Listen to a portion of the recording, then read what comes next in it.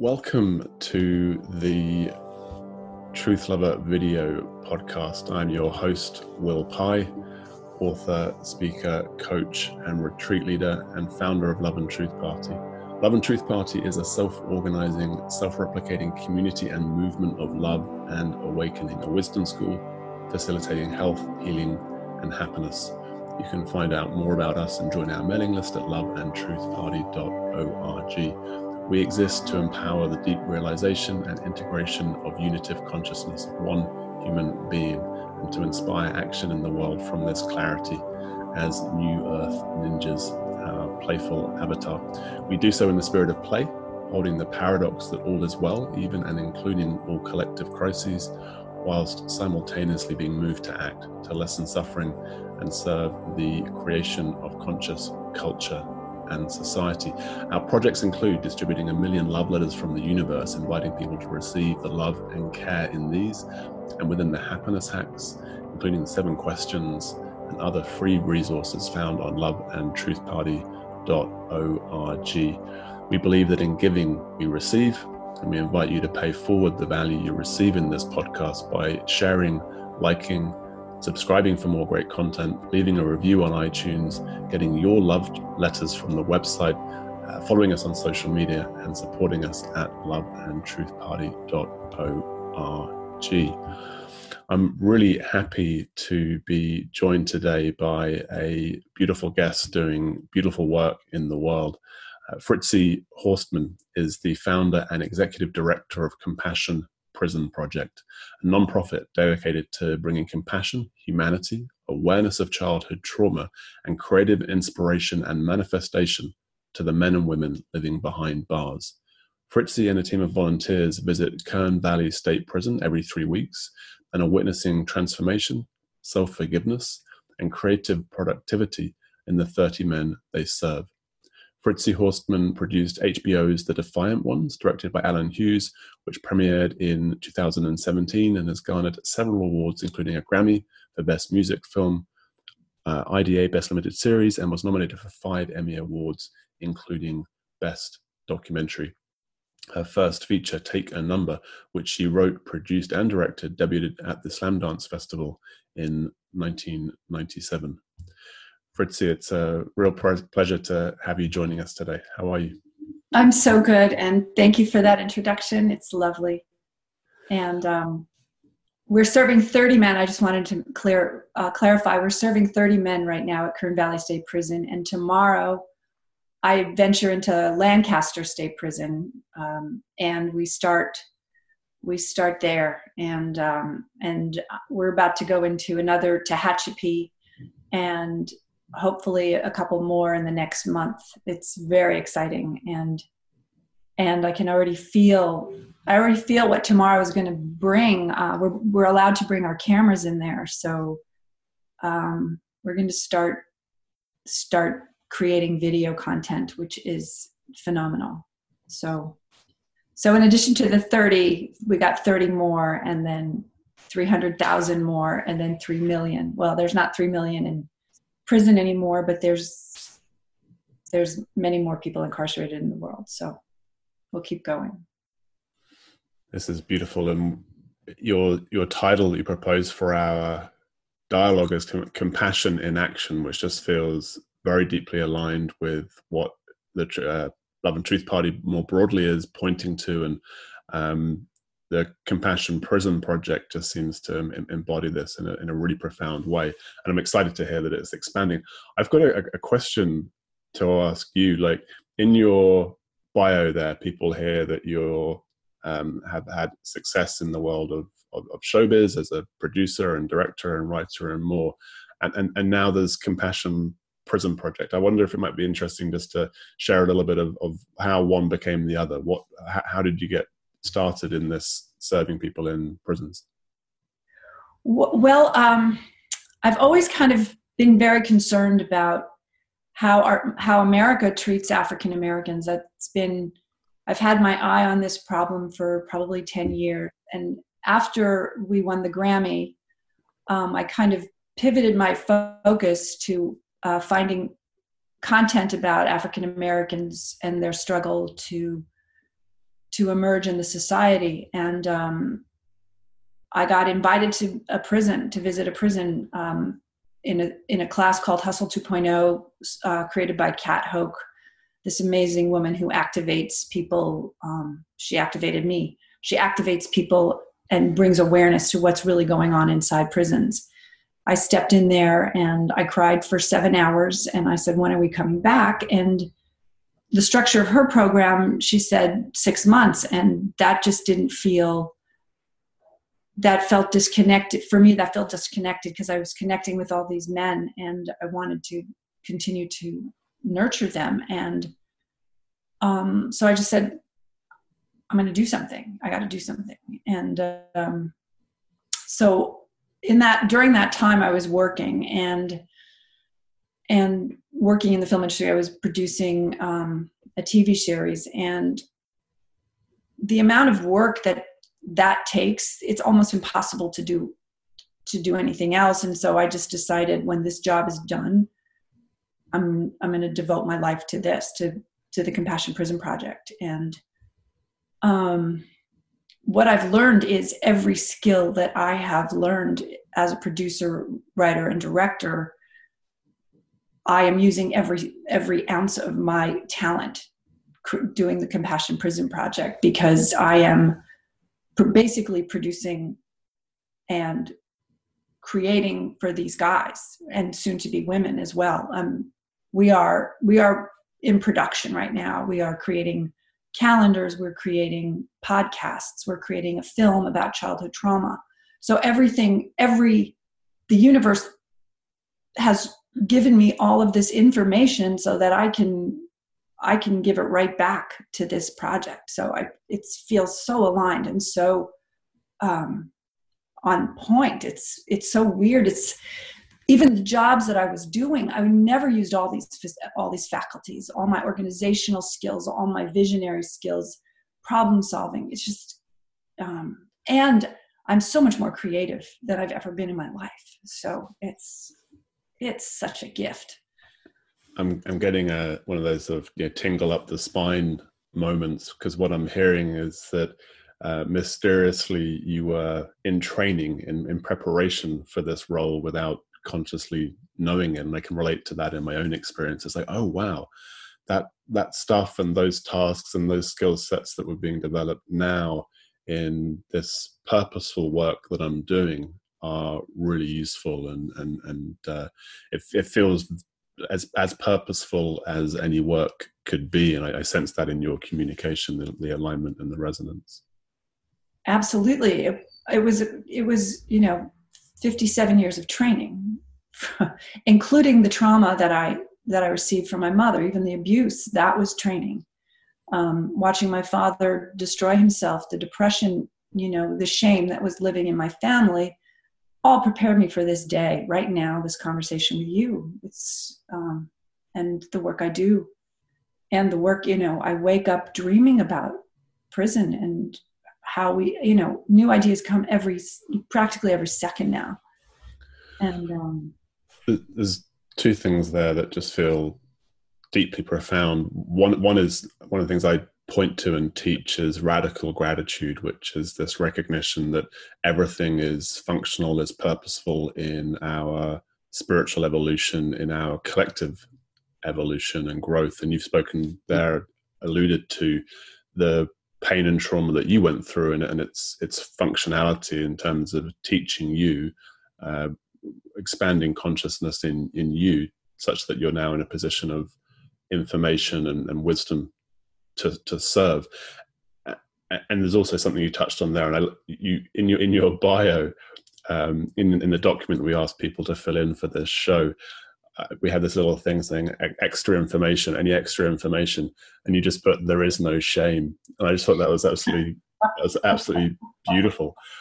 So I can relate also to going deep into shame in order to know that there is no shame. So it feels like there's a bit of a biographical thread there in your life. And I'm wondering, like, when did you start to connect the dots as to the work in the Prison Project, the work of bringing people to their inherent worth, bringing people to forgiveness, how did that unfold? Can you speak a little bit more to that personal connection in your own journey and now how you're serving? I had coffee one morning with my friend Seth, who's a psychotherapist or a psychologist, and I told him about my childhood trauma. And nobody really wants to talk about their trauma. And I mean, all the shame. I had a lot of shame about it's funny. I had a lot of shame about my childhood trauma. And he said, "Oh, you need to read a book. The Body Keeps the Score." I don't know if you've ever heard of that book. Yeah, for sure. Bessel van der Kolk. And that reading that book changed my life. It was, I got to understand the person I became because of the trauma that I endured, and the shells and the anxiety and the depression that was kind of masking my true self, and just the awareness of what trauma does and how it, your inability to learn, your inability to feel safe, the reactive patterns I had with my friends, all those things, they were just like, it was like a bright light of hope came through my body. And I had read that book, and soon thereafter I went into prison. And when I walked into prison, I thought, oh, this isn't a prison. This is a trauma center. And because I saw the trauma on every man that I looked at, and their shame, their trauma, their sense of worth was next to nothing. Just desperate to feel loved and seen. And I just saw myself in those men. So, that gift of that book I started giving that book to everybody. I sent it to a few of the men that I met at prison, but I'm realizing that book is really dense, and it's a big meal. So, I don't think most of the guys didn't really respond to it. So I've been doing other modalities to get them to see what their childhood did to their lives, and specifically their trauma. And this it feels like there are two really extraordinarily, I'm using the word again, but I can't think of another word, profound threads intertwining here. One is, we're at a point scientifically where we're beginning to grasp more fully how trauma impacts neurological development and thus behavior and mental illness and so on. And there's this ancient story that America claims to be living and built on, which is the Christian story of forgiveness. And the prison system, as you've seen up close and personal, is pretty far from the model of Christ. It's pretty far from recognizing the innocence of all beings. It's pretty far from forgiveness. And what I'm hearing and sensing with the work that you're doing, you're bringing the wisdom, the modern science that is allowing us to actually understand psychologically and neurologically how and why an individual might behave in the way they behave or feel the way that they feel as a consequence of events that happened many, many, many years ago, potentially in lifetimes of their grandparents and so on. We also know now as well. And bringing in this, it's not only Christian, of course, it's the golden rule, it's the timeless teachings of spiritual masters everywhere, of compassion, of forgiveness and love. And I'd love to hear how that's begun. Like, to what extent has that flowed with prison authorities and the system, and to what extent have you found resistance to either one of the new science or the profound forgiveness of incarcerated human beings?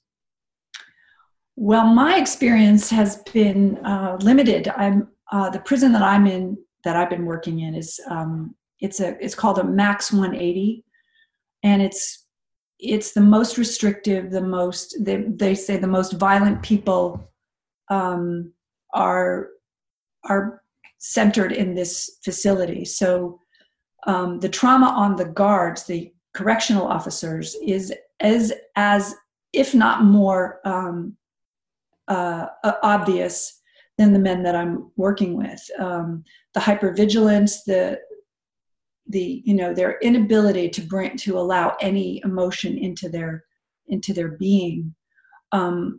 What's very, very fantastic that just happened was Sam Harris. He has a website called Waking Up, an app called Waking Up, and a very, very well-renowned podcast.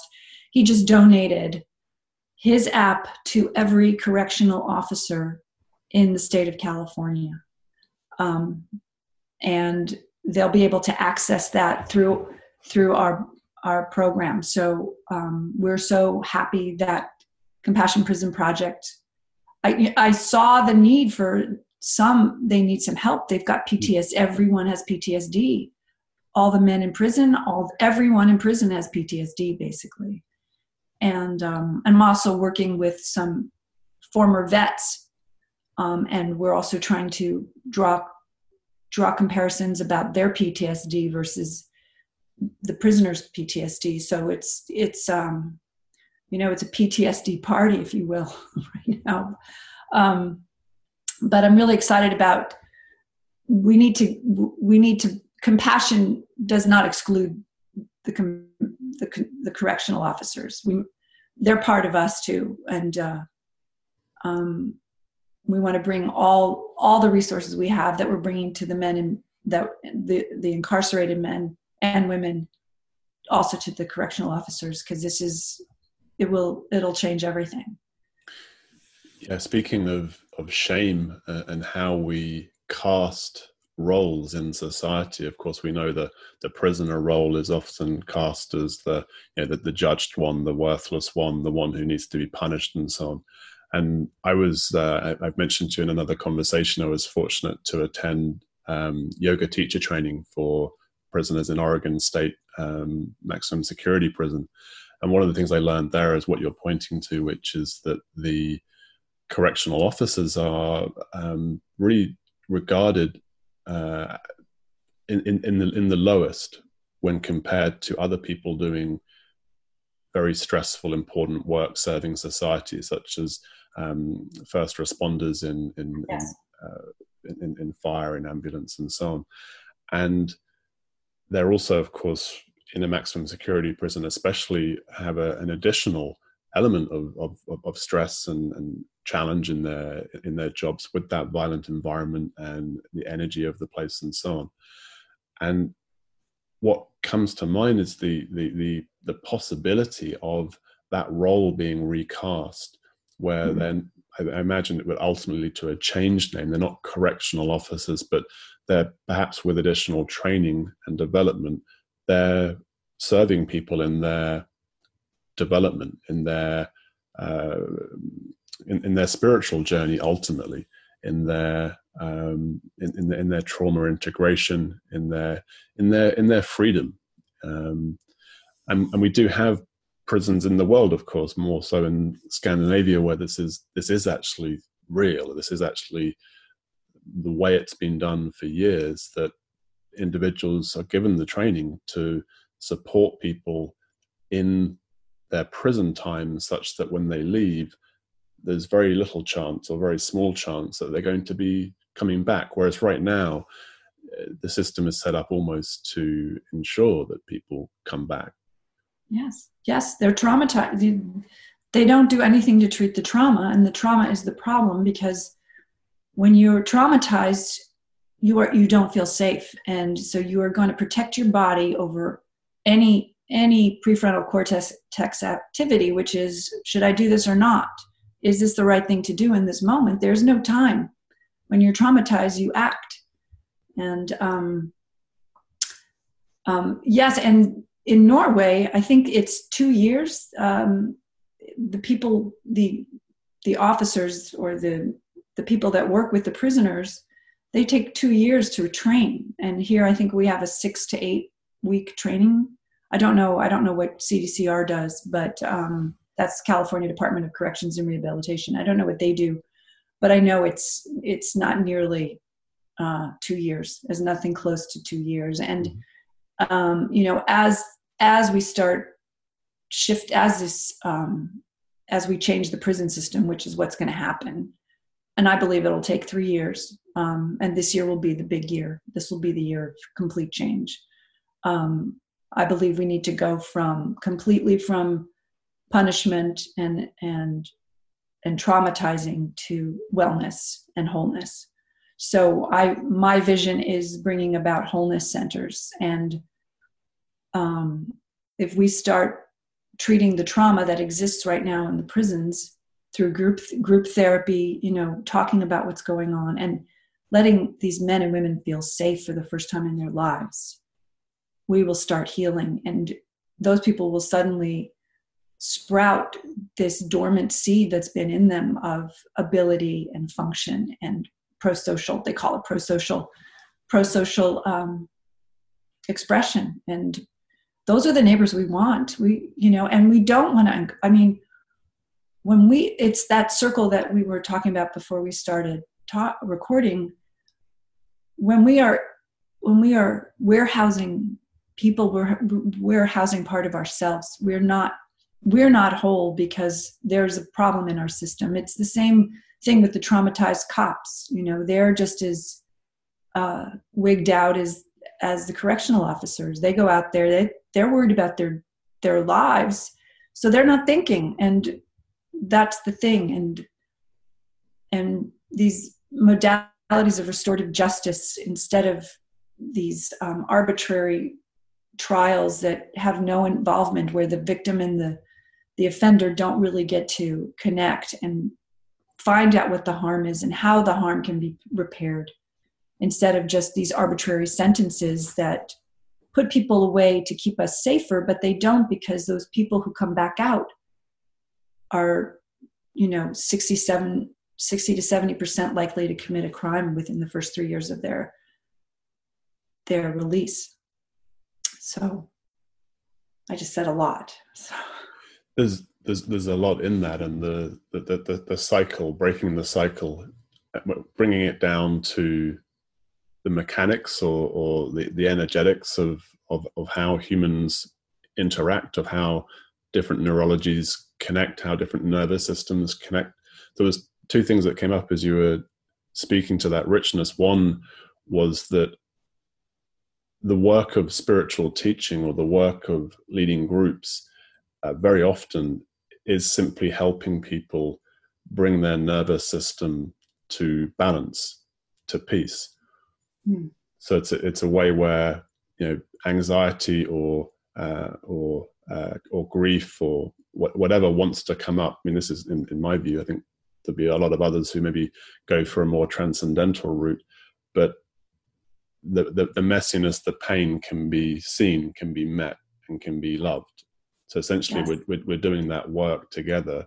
We're bringing our nervous systems to balance, and it's just like, oh wow, we're doing the same thing here in prison populations. Actually, just working with people to realize the presence of love, to realize that it's in this moment it's safe for this nervous system to exist, and the actual what that looks like in terms of connecting the victim of the crime and the individual that's committed the crime, to actually create that point of connection in a restorative justice process rather than a more punishment driven.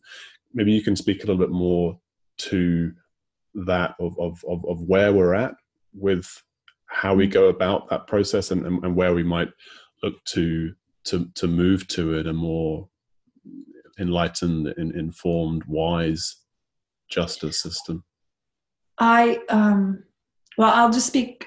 A couple of sessions ago, we had a restorative justice session in our class, and thank you for saying that thing about the groups and how it's a safe place to express yourself. I didn't even understand what I was doing. I just did it naturally. We all sat in a group, and that seemed to be what everybody wanted. And you know, we've heard such horrible tales in that group, and we've held each other as we're sharing them. And then kind of magically, one of the volunteers came in with a restorative justice. He was assaulted, and what happened in that room when all the men got to really understand what their violence, the effect of their violence had on the victim, it rippled through the whole room, and the healing, their desire to heal the volunteer and the volunteer's desire to heal himself. And it was one of the most powerful days of my life, and for everybody there. And as far as restorative justice in the bigger picture, I don't really know what's going on. I do know that Danielle Sered, she wrote a book called Until We Reckon. It's an incredible book, and she really gets into the minutia of restorative justice, what that looks like, why we need it, what happens, and how the people that commit crimes, when they are given this choice, their lives turn around, and the victims who basically, when they're victimized, they have all this trauma that is not resolved, and putting someone away for 20 years does not begin to address the trauma that they're dealing with. And they're frightened for their lives now. They're just as hypervigilant as the person who committed the crime now. So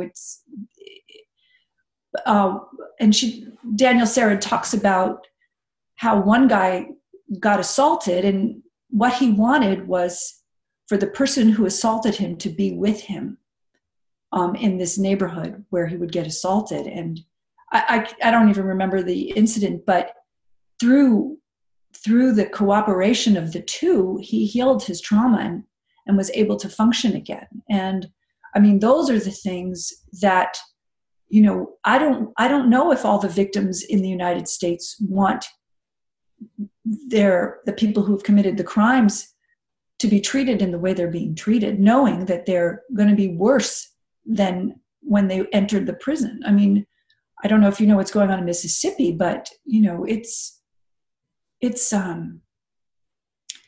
like Dante's, I don't know what level of hell, but it is paradise lost in there. And we've got a lot of soul searching to do in this country, for sure. What comes to mind as you're speaking to that, there was a reaction that happened after I had this experience up in Oregon and shared on my Facebook feed that there was this profound and beautiful experience. And though the group had committed a number of what would be regarded as the worst crimes that an individual can commit, what I found was a number of human beings very much like me, that had made mistakes, that had been hurt, that had hurted others. And there was a strong reaction from someone on the post. They I forget the details, it was some time ago, but it was something like, I wonder how the people who were victims of their crimes feel about you connecting with them, or something like this. And it didn't make any sort of logical sense. But of course, what we're speaking about is illogical. It's not a frontal cortex process or decision. And so when we're speaking about the victims of brutal crimes, of rapes, of attacks, of bank robberies, of those that are left behind when someone has murdered someone, again, with the actual knowledge, with the perspective of the bigger picture of what's actually happening, I wonder how that might change and inform people's desires of what to happen next. Because generally we're presented with this very surface, narrow view that someone has done wrong, we need to punish them, as if that's somehow effective or solving a problem. or put them away to protect society or protect me. You know, if I'm the victim, that might be my primary concern, right? I don't want to be in the same threat that I was under when that person was out.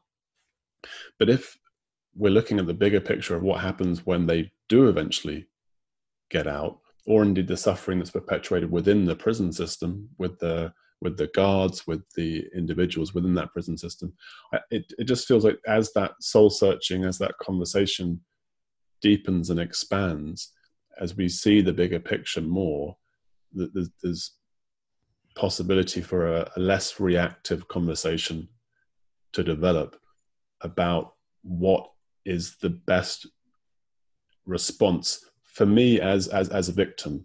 What would be the best response for me with that individual that has attacked me or caused me so much harm? Yes, I mean, the victim, taking care of the victim, I think needs to be the priority in the situation. And, because we know the person who committed the crime is traumatized, that person needs to go into care. He doesn't need to go into prison, he needs to go into care. And whether that be for one day or for 1 year, we don't know. But we do know that there has to be some kind of intervention so that this doesn't keep happening. I do not think, though, it should be a punitive intervention, and nor should it be any kind of isolation or solitary confinement or any kind of, punitive action. It's just, it creates a human being that's even worse. And when we consider the victim needs to restore his life from where he was or she was before the crime was committed. And, again, back to Daniel Sarah, that book is fantastic, but that's the concern, is how do we make you whole again? And basically crime is a signal that there's trauma. That's the signal. It's crime equals trauma. No one wants to commit a crime. They do it out of desperation. And, whatever that is, or it's, the brain has stopped functioning in a healthy way. So I don't think I just answered your question, but just the victim does need to be considered, need to be honored and made whole, and however that can happen. But I think connecting, if the victim is open to it, connecting with the person who committed the crime is probably the fastest way to make progress. There's an incredible, I'll just say one more thing. There's an incredible television series by Van Jones about restorative justice. It's an 8-part series on CNN. I highly recommend that.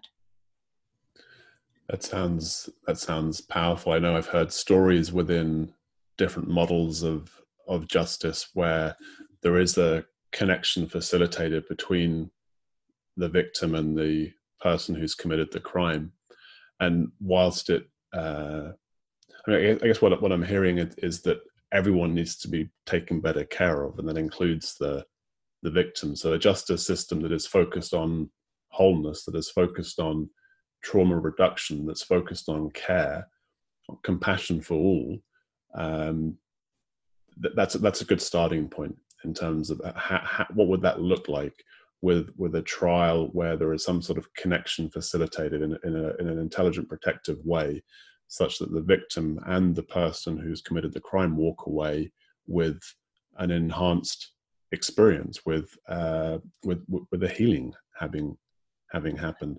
And of course, it may be that person that's committed the crime then has ongoing work to do with trained professionals to support them in a deeper process. But I know there are one or two stories come to mind. I know that in South Africa, in the Truth and Reconciliation Committee, there was a lot of rather more deeply wise and spiritually informed approaches to creating societal healing, and in Rwanda as well, in fact. So a couple of places in the world where you'd think the desire for revenge or the disconnection between tribes or between skin colors would be so pronounced and so strong. And yet within those systems, there are extraordinary occurrences. There's one that springs to mind of a woman whose son was killed by another man. And at the trial, she said that what she wanted was for the boy who had killed her boy to become her son. Mm. And what she wanted was for him to visit her a couple of times a month or whatever. And that was what was possible for her in that space, to see clearly, I would imagine, that this guy, what he did was not because he's evil or because he's a bad human being, but because he's a hurt boy, because he's traumatized, and because he was acting from that place. So the resolution is actually to love him more, not to punish him more. Which again is what the science is telling us, and it's what the teaching of Christianity, which is so prevalent in the US, is telling us, is it not? To forgive. Yes, it's interesting with Christianity, though. There's also that conflicting original sin belief that we came in, basically we came in with shame. So there's kind of like, it's at war. Christianity is almost at war with itself, mm-hmm. in that there's a guilt, there's a fundamental belief that we're not whole, and so I've been grappling with it because, and the do unto others as you have do unto yourself. It's very interesting to me, this idea of punishment, knowing that it's possible my daughter or my son could go into the system, the criminal justice system. And how do I want my daughter or my son to be treated, or even myself? I mean, it's the do unto others is a very powerful rule. It's a cyclical thing. You smile and you almost automatically get a smile back. And so, as we torture and demean the people that commit crimes, we're doing that to ourselves as well. And all of us have just stood by and watched. That's what I've watched myself do. I watched all these atrocities happen, and that's why I no longer can do that. And to start planting seeds around the world that love is a choice and an option, and it's really about reclaiming ourselves. It's the prisoner is just a symbol of where we're at. That's all, I think. I love what you're pointing to there, and I want us to call it out courageously, which is the lie and the falsehood of the nonsense of original sin. So one of the things that Love and Truth Party is about is really looking at the falsehoods of human narratives, the falsehoods of human stories, of human consciousness. And separation is the first one. The lie of separation. We now know scientifically that there is no such thing as separation, that we're all connected in one electromagnetic field or field of consciousness, depending upon one's perspective. And we know that materialism, both ethical and ontological, the idea that we're actually living in a primarily or solely physical world, are also false narratives, are untrue. And finally, our third little unholy trinity of myths or falsehoods, the idea of lack, the idea that there is not enough, or that I am not enough, which is shame or guilt, is simply untrue.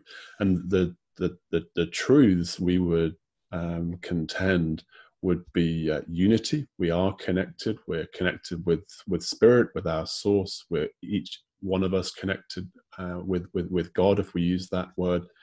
We're immaterial beings, ultimately, and we're enough. Each one of us as human beings is enough, and there's enough for all. And it feels like there's the energetic work of Compassion Prison Project, of sowing seeds. You use that expression, which is very much the love letters that we're sharing around the place, is to create a moment of truth, a moment of awakening in that moment where love is pointed to, where the reality of love is known, which can be facilitated in a group environment where a nervous system that is at peace and in love can share that. And the ripple thing, I just want to like explore that a little bit more with you, because we touched on it prior to recording, and I feel that it's there's actually a solid scientific basis. It's also very deeply spiritual to recognize that a shift in an individual ripples out into the collective. And we are sort of talking about how we see that instantly. If we smile at someone, often it's an immediate smile back. So right. in that moment of choosing to connect with the cashier or the stranger passing us on the street, there's a connection. And when you spoke about the moment in the prison when there was a sort of organically occurring moment of restorative justice with the guy that was assaulted, and like that activated in my heart, that I felt that in my nervous system here now in this moment. So the idea of the rippling effect of acts of kindness or compassion is something we experience viscerally. We know it in our own nervous systems, in our own bodies. And I just get excited about the potential for that as more and more people are doing this work. And I think especially in places where the work is so needed, such as prisons. Yes, that's one of the things that I'm bringing about. I call it massive volunteerism, which is we need people going to all the prisons, and we need people that even feel that they need to be punished. We need those people to go in as well, because the people who feel that we need punishment do not see the prisoner. They do not have contact with the prisoner. And that's the thing. They have an idea of what this person is, and they don't have a reality. They're not based in reality. And creating connection of prisoners with the people that are incarcerated, with the people that are outside, will shift this dynamic, because we will see ourselves in there. And when we know that we're inside, we will want to change things. And it's amazing. I was at Costco, and I was talking to a woman about my project, and she said, "Oh, we should just put all the murderers on a desert island." And I said to her, "Have you met a murderer?" I said, "I invite you to come with me to meet a murderer, because when you meet someone, your perceptions about crime and punishment will shift, will change, and you won't want to put them on a desert island." And I don't think she's going to take me up on the offer, but she did say, "Thank you for saying that, Fritz." She didn't say Fritzy, but thank you for saying that, because I challenged her, her gut reaction about something that it was a bad seed planted a long time ago.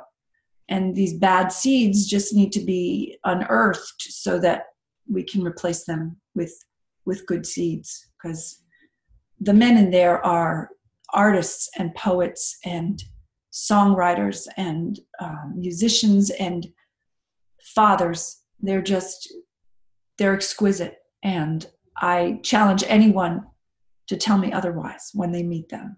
That's why we need volunteers. Yeah, and that's a great call to action for anyone listening that's based in the US or has friends in the US who feel would like to get involved, to go to compassionprisonproject.org, and there's opportunity to connect via that platform to find out where people can join the movement and where they can volunteer. Absolutely. And let's not limit it to the US. If someone in Australia wants to well, you're in Australia. Another person in Australia wants to create a compassion prison project there. This, I started it by walking into a prison. Anyone can walk into a prison. I don't know how each prison works, but if you walk into a prison and say you want to volunteer, if they say no, you write to your congressman or to your politicians, because let us in so we can help. We need to help. Yes, it is a call to action, compassion in action. I'm excited at what will happen next as this grows. You spoke at the start of our call that it's quite an exciting time. You're right on the cusp of the second prison, and that the third is lined up. And I know that your vision is far grander than a couple of prisons or indeed one state. And here you're evoking beyond the shores of the US as well. And yeah, I know I tend to take too much on that is possible for one person to do in a 24-hour day. And there is part of me that's sort of wondering, I wonder what might happen in the coming months as other projects finish. And, I am here in Australia, and having experienced the profundity of connecting with individuals in that context and serving people in that context. What I got from that was huge. I can still see very clearly one gentleman in particular.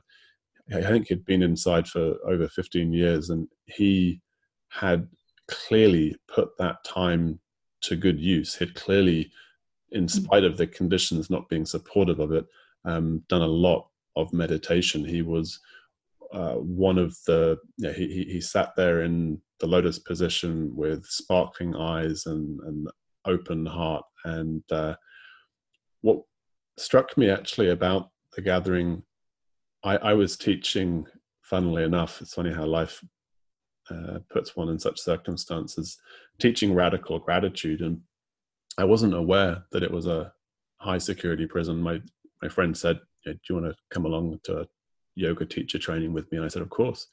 And I just assumed it would be low or medium security. And literally as we were walking in, or as we walked through drove through the gates, it was like, oh, maximum security. Okay. Interesting. And our group was every one of the worst possible crimes that you could imagine.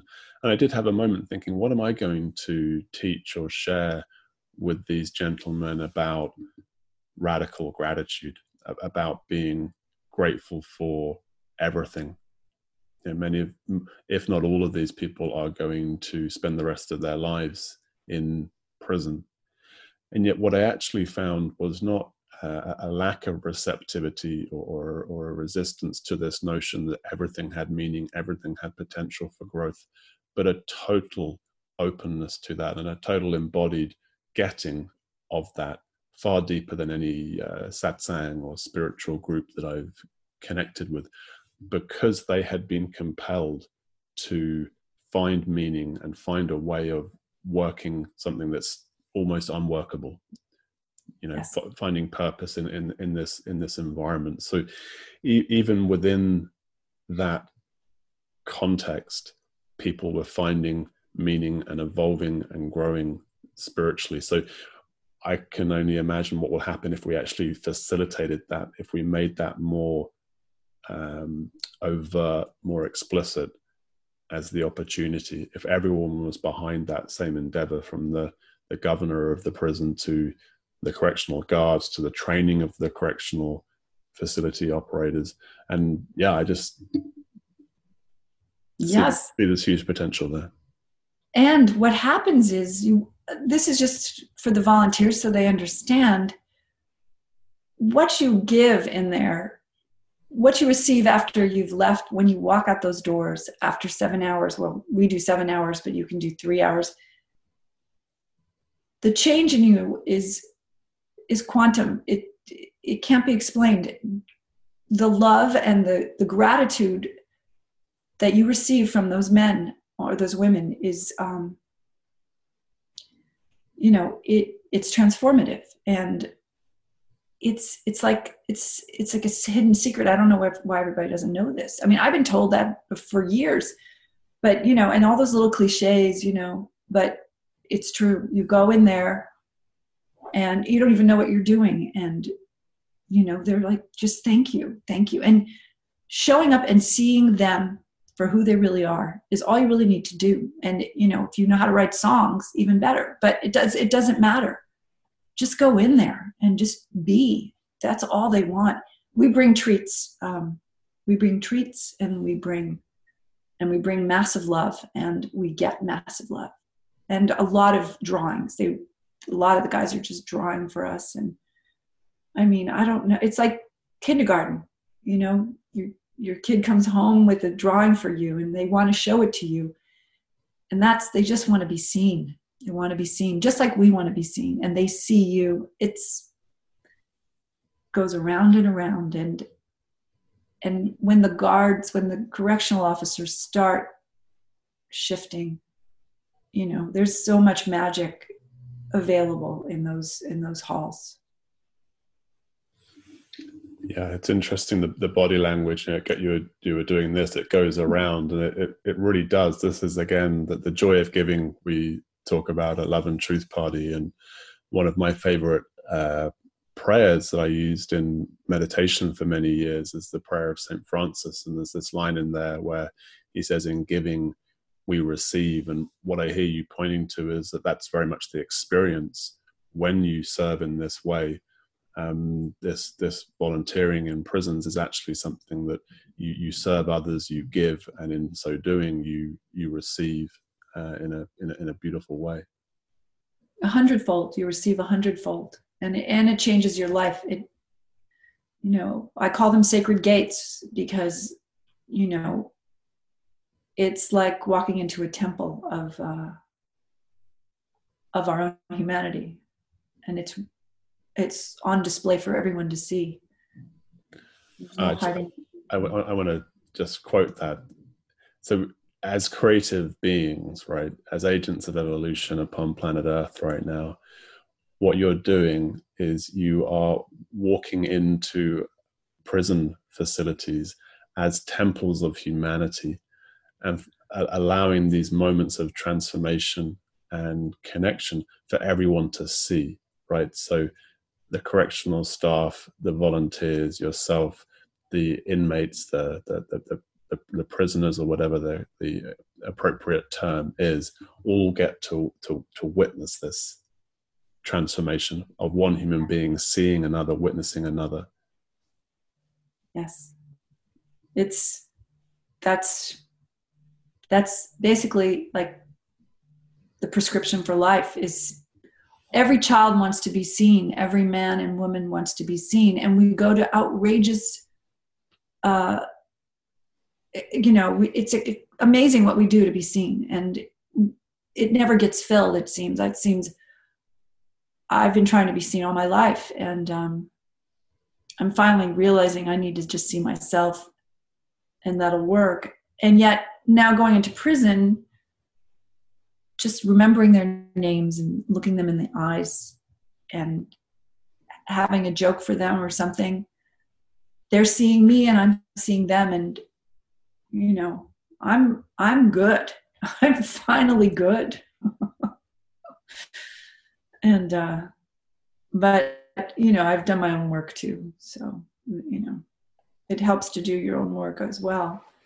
But I think people that are drawn instinctively to visit a prison knows there's something in there for them, and the ones that aren't instinctively, there is still something in there for them. It's because this is part of ourselves. And just like the homeless person on the street, when you walk by them, you're not acknowledging the part of you that is an addict, the part of you that can't get their shit together on a day, or can't take care of themselves, or wants to crawl and not deal. I mean, that's the homeless person that we're ignoring. So the same with the prison person, or the cop that you hate because you think they're going to see you as a criminal or see you as less than. all the people that we avoid or we despise are just things of ourselves. Obviously, this is an old teaching, but the prison is a big one because we don't want to look at our traumatized selves. That's really what, and that's the same with homeless. It's the same thing. So, you know, when you see a homeless person, that's an opportunity to get in touch with your own trauma and your own shadow self, which is the only way we can bring light to that. So come to prison. And what else is Compassion Prison Project in need of? So obviously there's this opportunity for people to join and to become volunteers.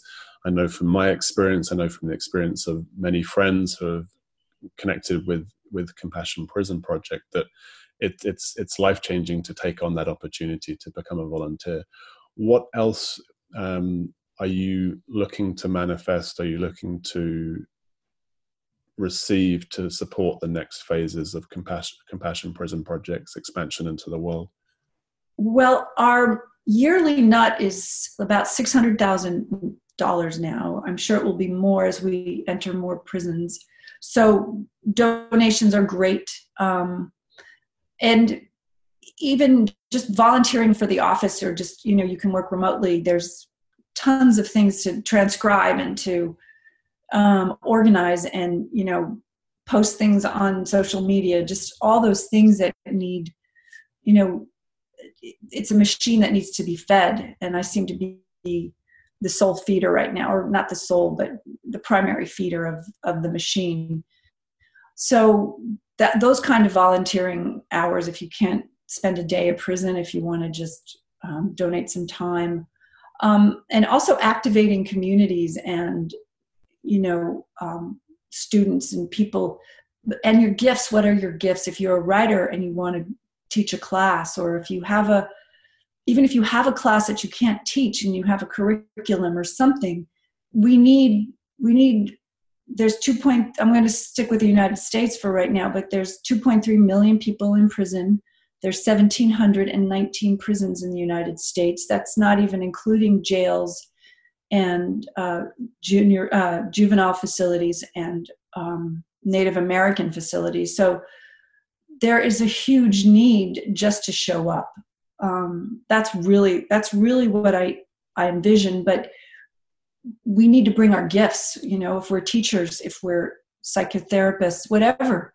You know, 4 days a week, 4 days a month, or 1 day a month, just showing up is just transformative for everybody, and it'll soften all these walls. And what else we need? We need connections, and we need people, influencers. You know, if there's an influential person that can tweet about this or post a photo on Instagram, all those things really make a difference. And corporate sponsorship and like donations of granola bars. We spend half of our money is spent just bringing treats to the guys, or a van, if you want to donate a van so we can schlep back and forth for hours, or, you know, gas cards, or, you know, it doesn't matter, just whatever's inspiring, because that's it. When love is infused with the donation, whatever that is, it's contributing to the shift. So, you know, even if or a letter to, you know, one of those random love letters. Oh my God, if we could get 2.3 million random love letters, I don't know how that would work, but we'll figure that out. Let's do 2.3 million letters. I have a post office box. I'll start sending them out. And I know, and those guys, one of the things they really want to do, it's called SAM, Spreading Awareness to Minors, and they want to write letters to the kids in juvenile hall so that they can start giving them advice. So they want to share their wisdom. So those guys they're actively figuring out ways to change the world from their perspective. So, you know, they want to write letters as well. So, we can get everybody in prison writing letters too. Let's, there's 2.3, and they've got time. They've got a lot of time to write a lot of letters. So however we want to do that, but it's just, and create initiatives, just like it's the most creative thing you can do, because nobody knows what they're doing in there. The prisons do not know how to deal with this. So it's really up to us. We have to rehabilitate our society. This is a symbolic act, but we know there's a problem and we need to rehabilitate. So start in the darkest place, shine the light in the darkest place, and we'll all be glowing. I really want to just reflect my appreciation that sometimes you ask someone, how can I support you, or what do you need for help? And they maybe struggle to have clarity on, but you were the absolute opposite. You gave us massive clarity and a very, very long list of all of the possible ways that we can support the Compassion Prison Project, which is excellent. I can see the genius in your producing capacities there. So I encourage everyone listening, watching, to check out compassionateprisonproject.org, and we'll have all those details in the on all the different platforms we're sharing today. Fritzi, you inspire me. This is my start of the day here in Australia, and it's a great start to the day. I'm looking forward to staying connected and seeing what other ways we can support the work of Compassion Prison Project in the world. It's really profound and inspirational for me. Yes, thank you. And you're so inspiring and so clear and perceptive. And this is the beginning of 2020. And, 2020 means clarity. I mean, it has it's a fundamental definition of clarity. So there is no mistake that this is the year of clarity and focus, because we know we know the right path, and now we must walk it. And thank you for allowing me to share this time with you and talk about these things that are so dear to my heart and so dear, soon will be dear to all of your hearts, because they're our brothers and sisters. We cannot deny that, and to deny that is to deny ourselves. So it's very easy. Beautifully put. Thank you for joining us today, Fritzi. I wish you so much wellness and joy with the project, and look forward to supporting you in that. Thank you so much. Thank you for this. And thank you everyone watching and listening today. Thank you for your support, your attention, and you can connect with compassionprisonproject.org.